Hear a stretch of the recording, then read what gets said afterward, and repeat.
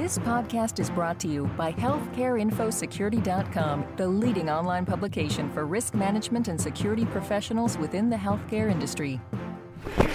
This is Howard Anderson, news editor at Information Security Media Group, and we're at HIMSS today talking with Bill Spooner, Senior Vice President and CIO of Sharp Healthcare. Thanks so much for joining us today. Oh, thank you. My pleasure. For starters, tell us just briefly about Sharp Healthcare. How many hospitals in Sharp? Sharp Healthcare is 7 hospitals located on 4 campuses all in San Diego County, California. We are about 15,000 employees. 2,600 affiliated physicians. We are the largest private employer in San Diego County. We have about $2.5 billion gross revenue. We're an integrated delivery network, a large multi-specialty medical group of 400 physicians, an 800 physician independent practice association, all affiliated with us. And so we provide everything from beginning to end in terms of healthcare services, all in San Diego County. And as CIO of such a large healthcare system, how much of your time is devoted to privacy and security issues? You described in your session there that you have a security team that reports to you, or? I have a security team, presently of 5 people that report to me. The time that I spend on it really varies, and I have to say that fortunately in the past 6 months to a year, I haven't had to spend a lot of time with us because we've done a good job. We've got a really good team, and my issue has really been how do we deal with changes? What happens in the occasional time that there's some kind of a threat? We spend a lot of time trying to evaluate requests that really tries to stretch our fabric in terms of providers who need access to systems that technically we aren't comfortable with providing just because of either HIPAA requirements or something similar. So it's more on the policy side that I spend my time. I spend very little time in terms of the actual technical side. I've got a pretty strong team. What's the top priority information security project for this year then, if you had to pick one? Well, I think the top, it's going to be a broad definition, but really the top project is twofold, but it's really trying to find out how we can best provide all physicians in a secure manner access to the systems. And physicians have so many different roles with them. They may be medical staff members who practice entirely at Sharp, and we allow them access. They may be referring physicians who are not members of the medical staff, but they really need to see the information. So how do we find a safe, effective way of giving them access to the information? Looking on the other dimension, it's the patient. And as we are getting more into collaborative care, we want the patient to go online to look at their records. We've rolled out a portal within our multi-specialty medical group with 67,000 patients, and so we need to be able to provide a convenient access mechanism that still provides us the protection that we think that we need in terms of our systems and in terms of protecting their information. It's an interesting message when we are trying to explain to the patient that we put these controls in place to protect their information. Right. So you built your own patient portal. How are you handling authentication for that?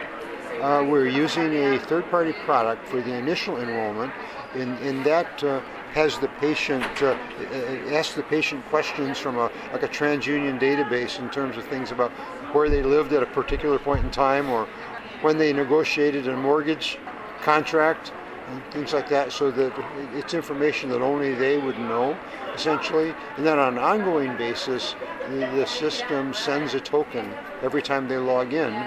They enter their username and password, and it texts them and phones them with a token. And they've got...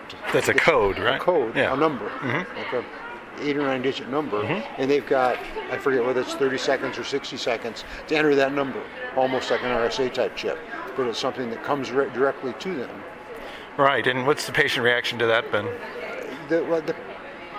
That's probably more security than they find with their bank. Right. And the patient reaction hasn't been always positive about it. They're doing it, but they say it's cumbersome. And as we've done surveys of our patients, that's one of the things that they object to.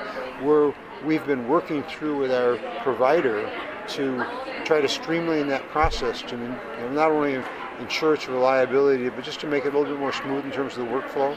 One of the interesting things was that it was initially the text message was coming through with some other number on the subject line, really a transaction number, rather than the token number. So they were entering the wrong number. Yeah. And so we've changed that so that they're not to be confused about the number.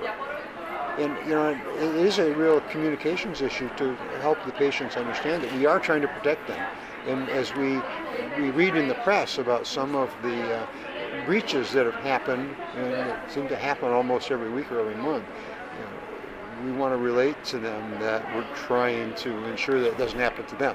So on the physician side, is there a portal for them too? You said they access remotely via Citrix network? Basically, the physicians access through Citrix, and that is their portal, all the applications displayed under that environment. And how do you handle authentication for them? Everybody has RSA tokens. Gotcha. Yes. Okay.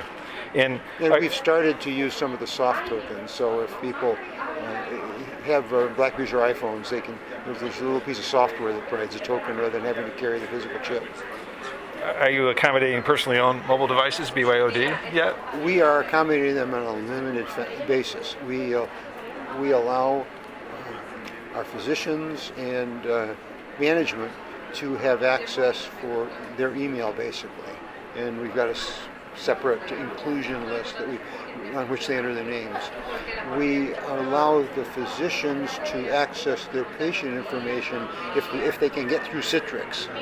To date, we haven't put on any dedicated iPad-type applications. We know they're coming. We are looking at the various mobile device management products, and we're nearing conclusion of a selection process and expect to bring that into place so that we can better track and manage the devices that are coming into the environment because we know they're there. So is mobile device management a critical component of this whole movement to mobility, you think? Or? We think it's got to be, because we're concerned about the device owner that also wants their personal applications, whether it's their Wall Street Journal subscription or their Sudoku puzzle, and to keep that available to them. At the same time, we want to protect our patient information. So will that mobile device management system enable you to monitor these devices, whether they're personally owned or not? To some extent, yes. Yeah. To see if the controls are in place? What about HIEs? Are you forming your own health information exchange? Did I understand that right? We are implementing, as many delivery networks are doing, we're implementing what we're calling an enterprise HIE, right, using a commercially available product. And our approach to it is to be able to provide connectivity with any physician who has an EHR and practices in our hospital. So they would be able to exchange information among themselves and to exchange information with the hospital system. And we would be the conduit for them out to the NWHIN or NHIN or however the HIE community-wide or nationwide evolves. Gotcha. That's kind of our overall model. So you're the first link, and then a regional HIE statewide and national from there. And in San Diego, at University of California, they were the lucky recipients of one of the Beacon grants. And so they're working on the community HIE. And this is all evolving. It's kind of hard to say how it'll be 5 years from now. But right now, we're working through not only the technology, but the use case around that technology. And so is your internal HIE up and running, and how do you handle patient consent? It's very close to up and running. Okay. We have our hospital system loaded, and we're getting close on having our main physician product loaded. We're not quite there yet. The approach that we're taking around with the enterprise HIE is similar to our internal systems, recognizing that we allow anyone with medical staff privileges to have access to the systems, which really provides them access to all patients. And we feel that we are covered by that under the business associates provisions. So in the enterprise HIE, they will see everything else. With the community HIE, we will require opt-in consent, specific consent for any patient whose information is to go outside of our enterprise. Now, you mentioned briefly in your presentation, just to wrap up, that you had an incident where some people in the patient financial services department were taking Social Security numbers and then getting credit cards and making some purchases. How did you detect that, and what advice would you give to others on preventing that from happening? I have to say, I wasn't the person who was informed first, but it was a patient, from my understanding, patient who got a bill, and there was some police investigation involved, and that's where they traced it. And what steps have you taken to prevent that from happening again? Well, the primary thing that we did was to mask Social Security numbers, because many of our systems had the full Social Security number on display. Our software vendors were very quick in helping us to respond to it, to put in masking so that all you see are the last 4 digits. And in fact, they've rolled that out to their product as a standard feature now.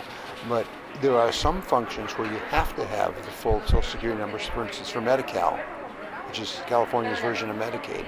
And so we have some special screens with separate access for people who have to deal with those functions. Otherwise, the general population does not see a Social Security number.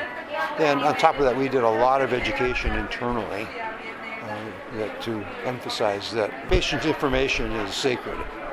And that ongoing training, I assume, is very important when it comes to security and preventing breaches. Oh, absolutely. In our environment, we do some training with new employee orientation, and then we do an annual refresher that everyone is required to do. And it's basically some web-based training, computer-based learning modules.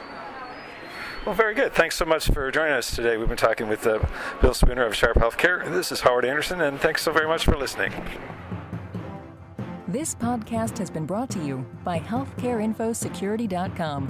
For more interviews, breaking news, research, and educational webinars, please visit www.healthcareinfosecurity.com.